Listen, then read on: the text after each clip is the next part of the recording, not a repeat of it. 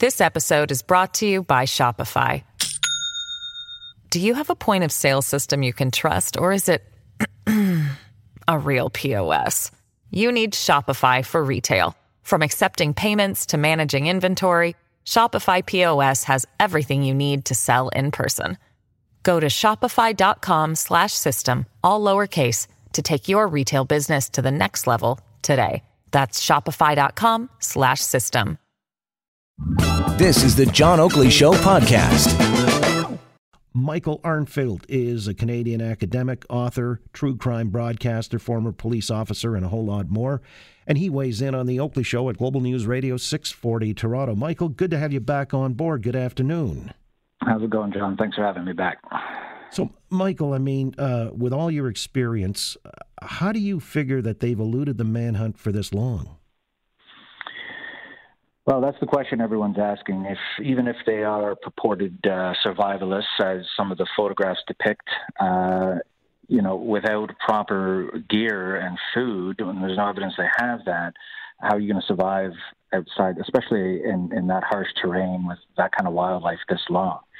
So let's bear in mind, first of all, that they're not at York Landing. That was a red herring. But, even during the searches in Gillam, it's quite possible that while they were seen maybe going into the woods, if that's the theory, because no other cars were reported stolen, the pattern thus far has been, so the best indication of future behavior for an offender is previous behavior. The pattern till now has been that they acquire a new vehicle, and we know that in one case that involved murdering the owner occupant and then burn their last vehicle. And this last vehicle was found burned, and they're nowhere now to be found. And unfortunately, deploying to York Landing has bought them essentially a week. And they could be anywhere at this point, assuming they have procured another vehicle. I think it's very unlikely they've gone to ground there. And if they have, I'd be surprised if they're still alive. Well, interesting. You say if they've procured another vehicle, although there were no reports of missing or stolen vehicles. Is it possible something slipped through the cracks? Maybe somebody who was away hasn't reported it because they've not come to Gillam. We were told earlier, I guess a day or so ago, that a lot of people vacate that place and go elsewhere for the summer. So they might have found, a place with a vehicle and keys still somewhere hanging by the door and took that and be long gone. Is that what you're saying? That's one possibility, and that's the type of community where that's still how people would sort of stow their vehicle for the short term. The other option is someone traveling through, much like they were, who isn't a resident, and or something to have happened necessarily wouldn't come to the attention of local law enforcement. The third is that this person wasn't asked and didn't, as the Mounties described it, inadvertently help them, and that they're a victim and they're no longer with us to make the report. Again, with Michael Arntfield, Canadian academic, author, and true crime broadcaster. Here's the other thing that's bewildering, and even to the individual involved. There was a gentleman who now, he from Sudbury, but he was visiting a relative in Cold Lake, said he had actually helped them to tow that RAV4 when they were still not described as the people who were complicit in the murders of these three individuals in BC. He just found them in a field, I guess, in Cold Lake with mud. The car had been stuck in the mud, the RAV4, and helped to tow it out with his truck. And he was, he said he'd left the keys in there and his wallet and everything like that. They did not kill him and then burn that vehicle there and take his brand new truck, which might have even stood them in better stead. Any idea what the psychology was there? He's feeling like he dodged a bullet, literally and figuratively, perhaps. I think he did, and I wonder if that would have ended differently had he come across them a day later when the narrative started to change as to who they were. At that point, they figured they were still in the clear. Now, he would have made an easy victim for the reasons you mentioned. We see this time and again from, whether it be school shooters at Columbine who indiscriminately spare the odd person, or whether it's Richard Ramirez, the Night Stalker, one of the worst serial killers on record, who, for reasons even he couldn't explain, the victims couldn't explain, just let a single victim live. There's a saying in criminology, and actually an adjunct of criminology called victimology, that every crime begins and ends with the decision made by the victim. And that's not to put the onus on the victim, but there may have been something about this guy, the way he carried himself, the fact that he did have a truck and may also have been armed. For whatever reason, They opted to just sort of play along and not make a move on this guy, even though, they were in the clear. They weren't even being looked for at that point. And like you said, could have turned one vehicle into two, or at least into a newer vehicle that would have put them in better stead and served as better cover. Is it possible they might have felt some remorse for the previous killings, allegedly, or had been racked with guilt and thought no more? Or does it get easier to kill, and if passes prologue, since they've already killed, as is alleged, they would have found it easier? Yeah, when we look at the psychology of team offenders, so two or more killers in tandem, particularly when they conduct multiple murders, so whether it be mass murders at a single location in a single incident, or serial murder, which is what this qualifies as, allegedly, again. With each new killing, that bond becomes further galvanized, and it actually becomes easier to become desensitized. I mean, someone who has the proper sympathetic and empathetic responses to feel badly about murdering three innocent people, including, what it looks like people who were friendly with them and may have even tried to help them, doesn't then all of a sudden become turned inside out with guilt and want to. If that was the case, I think they'd pop up by now and be in custody. The reality is, I think this is part of an odyssey for them, and it ends when it ends. Well, that's the other thing. If they're on the run and they feel like this time around maybe they've slipped the noose, where and how does this end? Or do they keep running indefinitely until they're caught? Do we know? Well, when we look at about 120 teen killers in the history of the United States who are well documented, the vast majority are what we call place-specific killers. So they'll either lure victims to their farm or to a specific location, or they'll troll city streets in a neighborhood where they have home field advantage, so to speak. A small handful are what we call highway killers or... This episode is brought to you by Shopify. Do you have a point of sale system you can trust, or is it a real POS? You need Shopify for retail. From accepting payments to managing inventory, Shopify POS has everything you need to sell in person. Go to shopify.com/system, all lowercase, to take your retail business to the next level today. That's shopify.com/system. Or non-place specific interstate killers. And what we see in those cases that there really is no plan. I'll go back to sort of the primordial cases, Charles Starkweather and Carol Ann Fugate, who in 1958 in Nebraska and Wyoming went out and again just sort of a road trip where they were killing people, and there's no plan, and they are at large for 60 days. We may just be seeing the beginning of this, and in a similar part of the world, just below Manitoba in effect.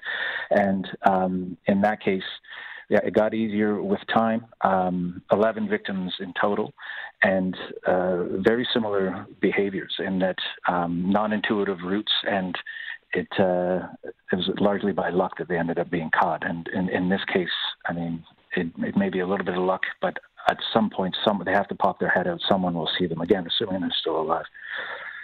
I'm guessing that they're also being sought internationally. By that, I mean, if they made a break for the U.S. border, and in some parts of Manitoba, it's been considered somewhat porous. I mean, you have people coming across, with, refugee claims and whatever at an illegal crossing or so. Could they potentially do that? I've often wondered if they would try that.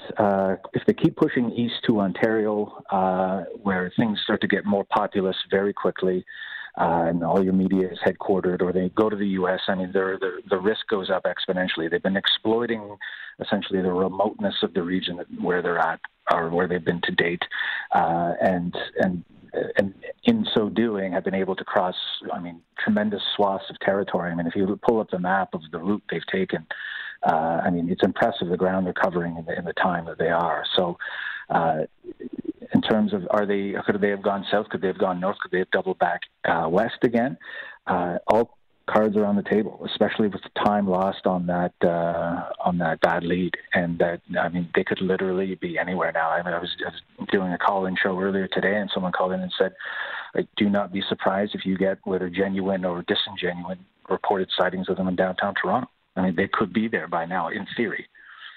Lovely thought with Michael Arntfield. I guess I was just citing the United States because if they clear the border and, then once they're in the 48 contiguous states, they could head anywhere unimpeded and maybe just, kind of slip into anonymity. Or is that even possible now? Is there enough heads up to the various law enforcement agencies that they'd be sought no matter the jurisdiction? I can tell you if they end up in the United States, you mentioned, there's a lot of blind spots along the border out that way, and they would end up precisely back in the same area where the phenomenon of highway teen killing began. I just mentioned Charles Starkweather, who in that case became the sort of the inspiration for films like Natural Born Killers in California, where this is what the villains in the films do. If they end up there, again, you'd be surprised in some of these states just at the lack of consistent communication between counties and between states in terms of you've got these siloed record systems. And that's where the role of the media comes in terms of disseminating these images and their last known vehicle to every possible outlet. And time and again, we see in about 90% of cases in the U.S., it's a civilian who spots them and provides the information that helps turn the corner in the investigation. And in this case, the Mounties relied on a civilian tip. Dubious how it came in. I'm talking about the one in York Landing now. No clothing description, of a very unintuitive place for them to go to begin with, but they have to follow up all leads, so they go all in on that. And in the meantime, burn up a lot of time and resources, whereas these guys have had now a considerable lead. And I think really no one knows anything now about where they may be. But they've got to consider changes of clothes, food. If you're making purchases, gas, maybe, you got to fill up the tank if you're traveling those great distances and so on and so forth. Isn't the likelihood that somewhere along the line somebody's got to see them? That's precisely it. And they're largely off the grid, how they're operating, and cash-based purchases. They've dumped whatever phone they had. It was probably a burner to begin with. So conventional sort of technological means of tracking them are done. At this point, you have to hope they'll have wires up at their families' houses, no doubt, in the event that they do make a call home, either to offer some kind of rationale or to make a plea for help. Who knows? But they'll have the houses wired. They'll, at this point, be waiting. There'll be a devoted team fielding and marshalling tips in the background. And I think moving forward, given what happened on York Landing, and given that they've already had to rebuke people for spreading disinformation on social media about this, moving forward, I think they're going to keep the cards very close, and we're only going to hear information that will directly serve the case, such as if they're able to put them in a specific city or associate them with a specific vehicle that citizens need to be looking out for. And up there in northern Manitoba, is there a risk of search fatigue setting in?